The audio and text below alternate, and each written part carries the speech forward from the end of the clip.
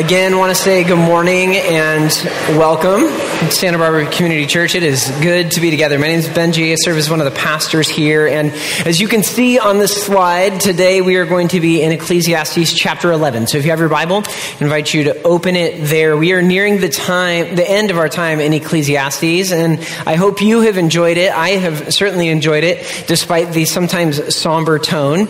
And we will wrap up our time in Ecclesiastes next week and get to the end of the book. So I know our 5th through 12th graders are here this morning. Where are you? Wow. One raised her hand. One whooped. Okay, so this is going to be, that's funny, literally it says, I'm thrilled you're in worship with the rest of your church family this morning, but you're not thrilled, so I'm just going to talk to you anyway.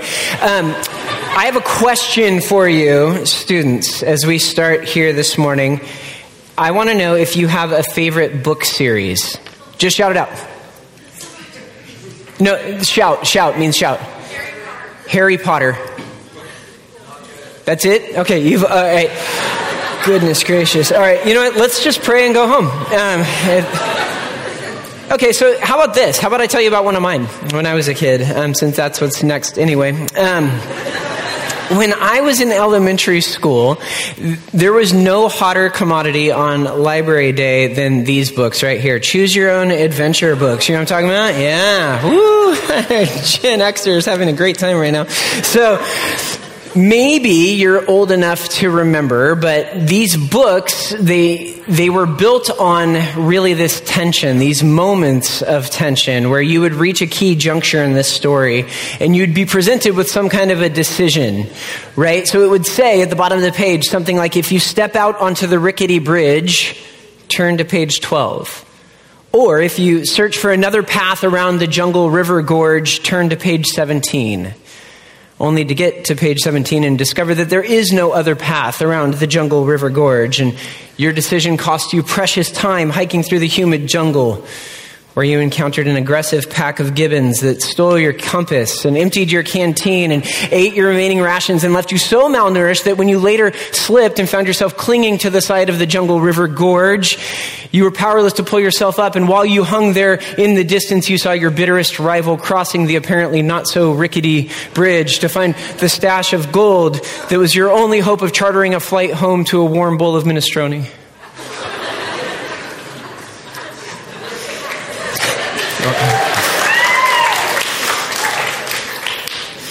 It's good to have a fallback. I could write these if anyhow.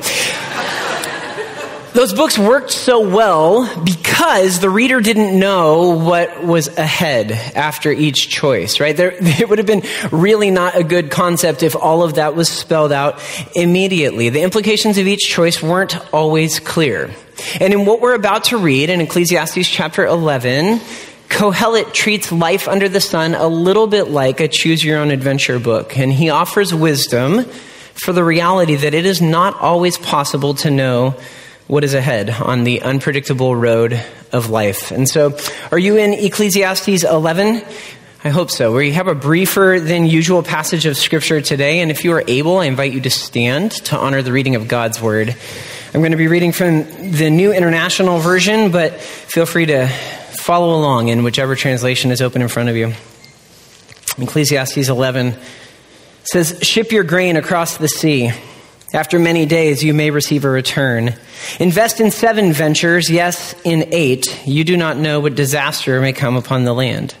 If clouds are full of water, they pour rain on the earth. Whether a tree falls to the south or to the north, in the place where it falls, there it will lie. Whoever watches the wind will not plant. Whoever looks at the clouds will not reap. As you do not know the path of the wind or how the body is formed in a mother's womb, so you cannot understand the work of God, the maker of all things. Sow your seed in the morning, and at evening let your hands not be idle. For you do not know which will succeed, whether this or that, or whether both will do equally well." Church, this is the word of the Lord. Thanks be to God. You may have a seat. Well, last week, Mike mentioned that his passage was kind of like the junk drawer of Ecclesiastes, with all sorts of random things just shoved in together. Well, if last week was the junk drawer, this week is a little bit more like the fortune cookies of the book. There are so many short and cryptic sayings here. It's like Kohelet is channeling his inner Yoda. Did you notice? Whether a tree falls to the south or the... So scholar Tremper Longman says that this section contains some of the most difficult, though provocative verses in the book. But I want to say, despite the initial difficulty, if we dig just a little bit below the surface, I think we're going to encounter some very practical wisdom for living life in a world of uncertainty. So here's the SparkNotes summary of verses 1 through 6. The wise person responds to the uncertainty of life with both industry and humility. The wise person responds to the uncertainty of life with both industry and humility. So let's work our way through these verses and see how Kohelet supports that thesis statement, beginning with the wisdom of industry. Now, before we dive into this first theme, an irony alert. When I was the age of the students in the room, industrious was not an adjective commonly applied to me. One of my high school baseball coaches once gave me the not at all flattering nickname, Mr. Lackadaisical. My best subject in school was procrastination. I occupied a bedroom that never had anything put away. My backpack was a black hole of uncompleted homework assignments, newly collected baseball cards, old lunch remnants. And many a report card came home slapped with the charge, "doesn't apply himself." Usually alongside the dubious twin claims of talks too much and too social, which I still don't believe are a thing. So, I digress. The point here is that I recognize the irony that it is me who is standing before you to outline our passage's insistence that a life of wisdom is marked by industry. But this is the most obvious theme of these verses. It comes up in verses 1, 2, 4, and 6. So scholar after scholar, commentator after commentator insists that verse 1 of our passage poses a huge interpretive challenge. It poses a translation challenge as well, but even more so an interpretive challenge. And that challenge is probably best demonstrated by a quick review of some of the translations that may be open in front of you. So for example, the NIV that I just read says, "Ship your grain across the sea. After many days you may receive a return." The ESV says, "Cast your bread upon the waters, for you will find it after many days." The Holman Christian Standard Bible says, "Send your bread on the surface of the waters, for after many days you may find it." And the New English Translation says, "Send your grain overseas, for after many days you will get a return." So while the ESV and the HCSB conjure up images of like a leisurely afternoon at Lake Los Carneros, casting your bread upon the waters, with apparently apathetic ducks that will leave it alone for many, many days, the other translations, the NIV and the Net Bible, seem to refer instead something to more like the Long Beach Harbor. Furthermore, there's a question here about, does this verse offer a certainty or a possibility? So is Kohelet saying you will, or is he saying you may? Now in English that seems really straightforward, and yet the Hebrew verb tense here leaves open either possibility. So what is going on in verse 1? What exactly is Kohelet saying to his readers? Many see here a call to generosity and even charity, and those are best captured by translations 2 and 3, while many others see this as a call to wise business practice, reflected in translations 1 or 4. Some see this as a promise of success if you simply pull the right levers in life, while others say this is just a prudent response to the unpredictable odds of life. So with all of that, all those valid possibilities, here's my loosely held opinion on what Kohelet intends in verse 1.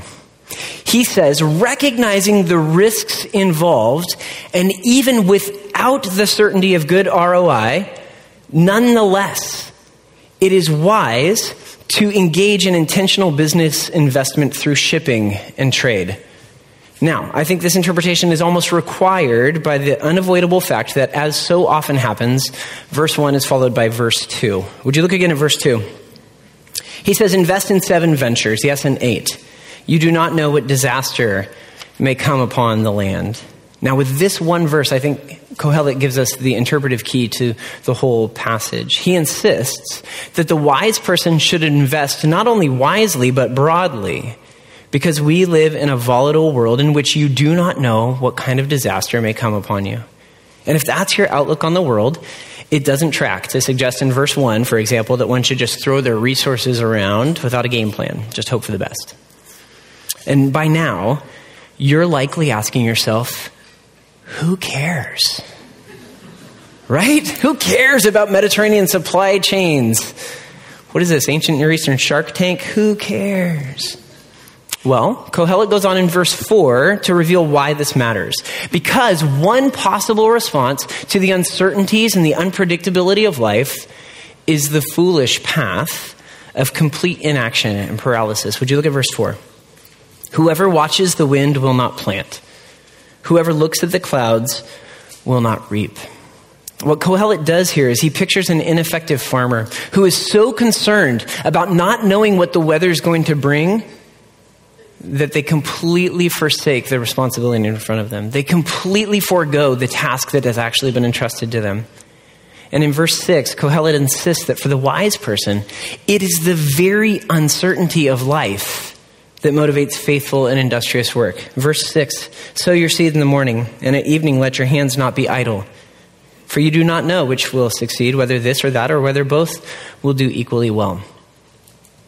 And please don't mistake this for some American middle-class values import onto the faith to build up good, industrious people. No. From the opening pages of Scripture, we see that even in the idealized world of Eden, God's image bearers were made for and called to meaningful work. So in Genesis 1, the creation of humankind, we read this, then God said, let us make mankind in our image, in our likeness, so that they may rule over the fish in the sea and the birds in the sky, over the livestock and all the wild animals, and over all the creatures that move along the ground. So God created mankind in his own image. In the image of God, he created them, male and female. He created them. God blessed them and said to them, be fruitful and increase in number, fill the earth and subdue it. That is a call to work. Rule over the fish in the sea and the birds in the sky and over every living creature that moves on the ground.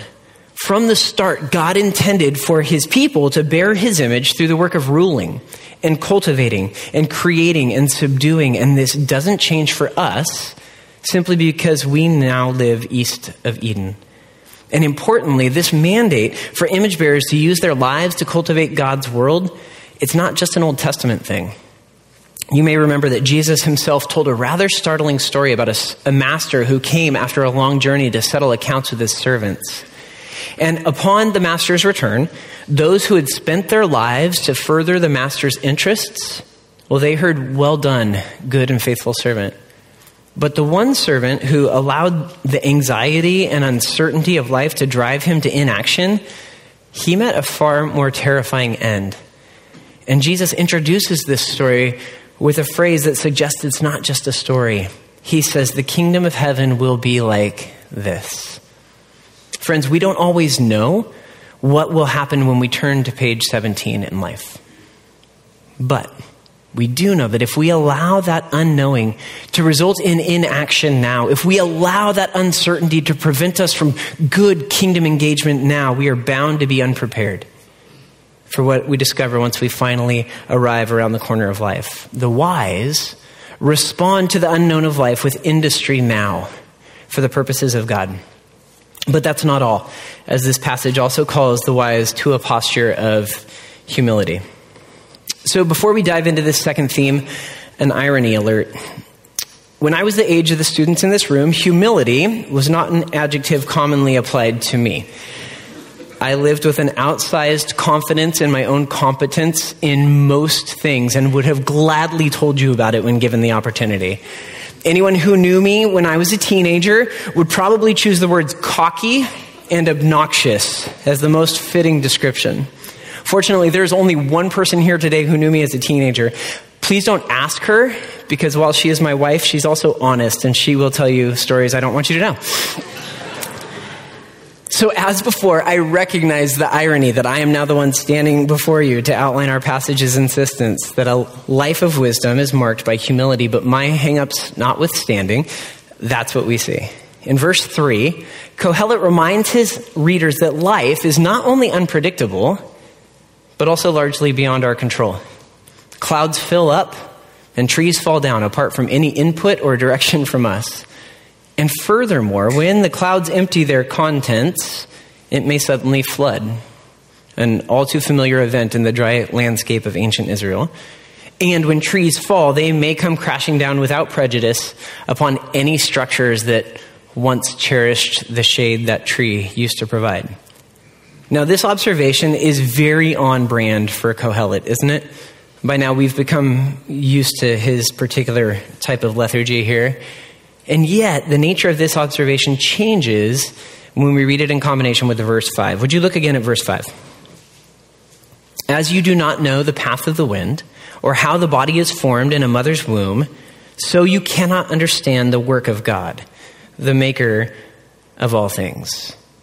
Now, I don't know many people who like having really limited information in life. Most of us would like more about most things, wouldn't we?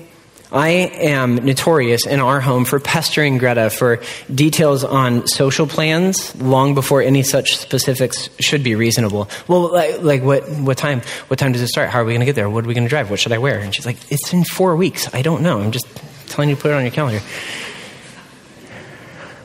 So often, the unknown, it fully ignites my own control issues, and it prompts me to anxiously search for certainty and details. And yet, you'll notice that Kohelet seems to have a different approach.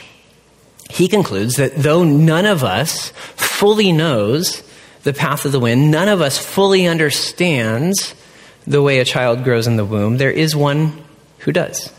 And he is God, the maker of all things. And the distinction couldn't be any more obvious for us. Kohelet is serving up humility on the rocks by contrasting the limitations of creatures with the unlimited Creator.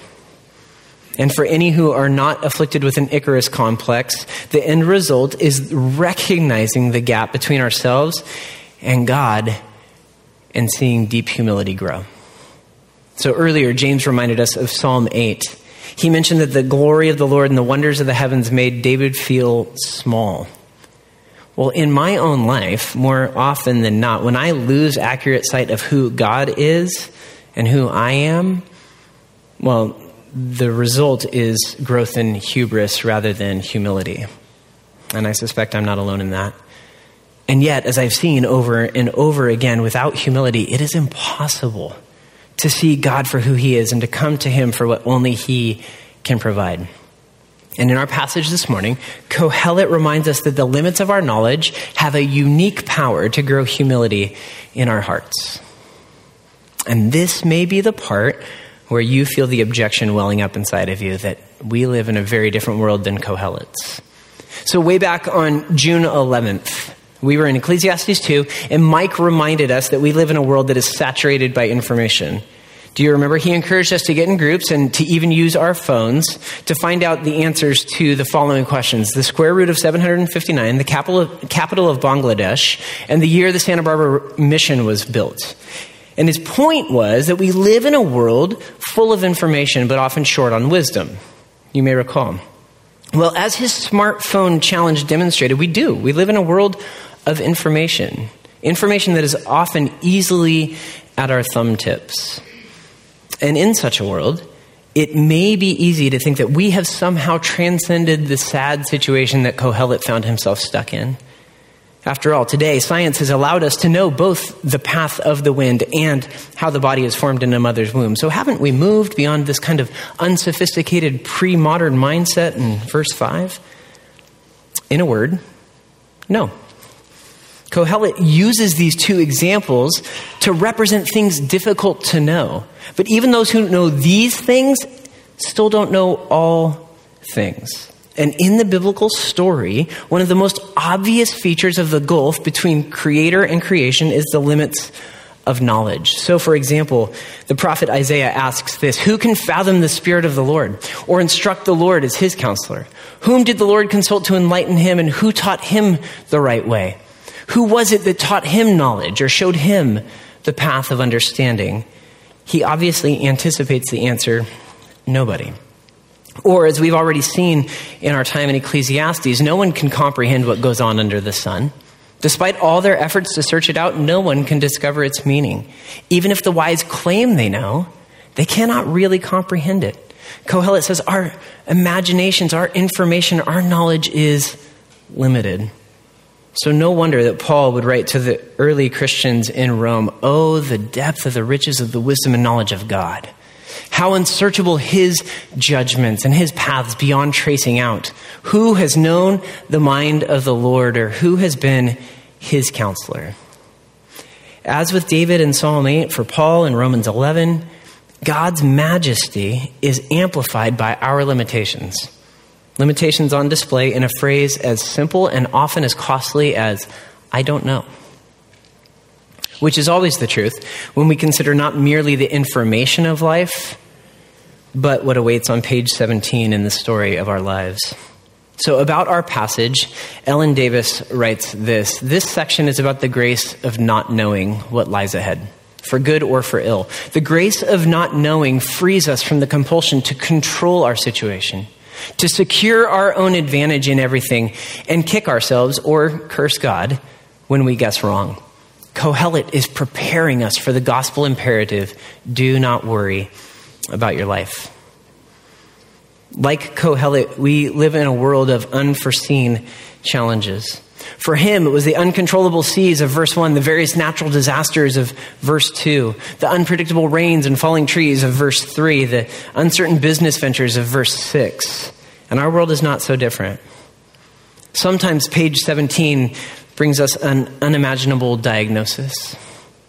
Betrayal from the most painful of places, a sudden layoff, or a bitterly untimely death.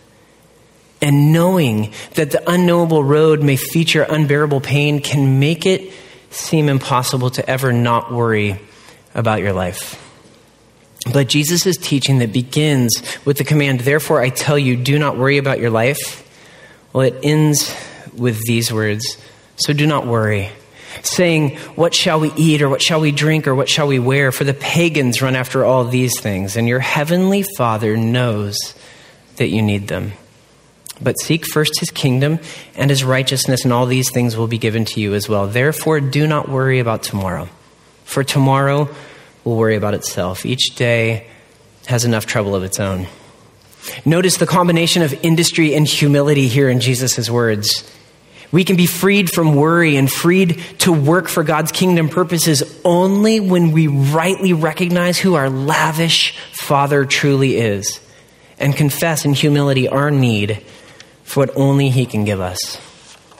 We are creatures with such a craving for control that when we find that we live in a world that is not subject to our whims, that will not bow down to our demands, that it reveal its end game, we may be at times tempted to shut down in apathy, to overwork in absurdity, or to shake our fists at heaven in agony.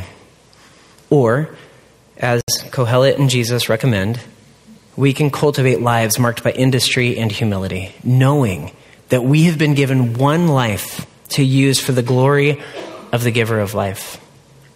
And as we choose the road that is marked by both industry and humility, we are choosing to walk in the example given to us in Jesus himself. So in his passionate prayer to the Father on the night of his arrest, Jesus said this, "Father, the hour has come. Glorify your Son so that your Son may glorify you. For you granted him authority over all people that he might give eternal life to all those you have given him. Now this is eternal life, that they know you, the only true God, and Jesus Christ whom you have sent. I have brought you glory on earth by finishing the work you gave me to do." Jesus paints a picture of industry, that God's will and God's purposes were worth serving, and he did it at the cost of his life.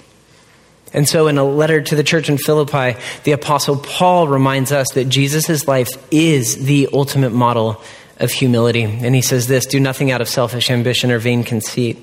Rather, in humility, value others above yourselves, not looking to your own interests, but each of you to the interests of the others. In your relationships with one another, have the same mindset as Christ Jesus, who, being in very nature God, did not consider equality with God something to be used to his own advantage. Rather, he made himself nothing by taking the very nature of a servant, being made in human likeness. And being found in appearance as a man, he humbled himself by becoming obedient to death, even death on a cross." If you are a part of the family of God by faith in Christ, the pattern of that family life is the one who resolutely worked for and pursued the will of God, and who did so with unparalleled humility. And even more stunning than that is that unlike us with the choose your own adventure book that is our lives, Jesus knew exactly what was ahead of him, and he chose to walk the road anyway. So the author of Hebrews puts it this way: for the joy set before him, he endured the cross, scorning its shame, and sat down at the right hand of the throne of God.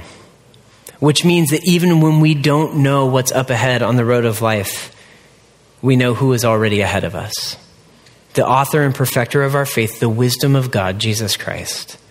And so week by week, we come to a meal that reminds us of both Jesus' industry and his humility. That he came to do the work of reconciling people like you and me to a holy God.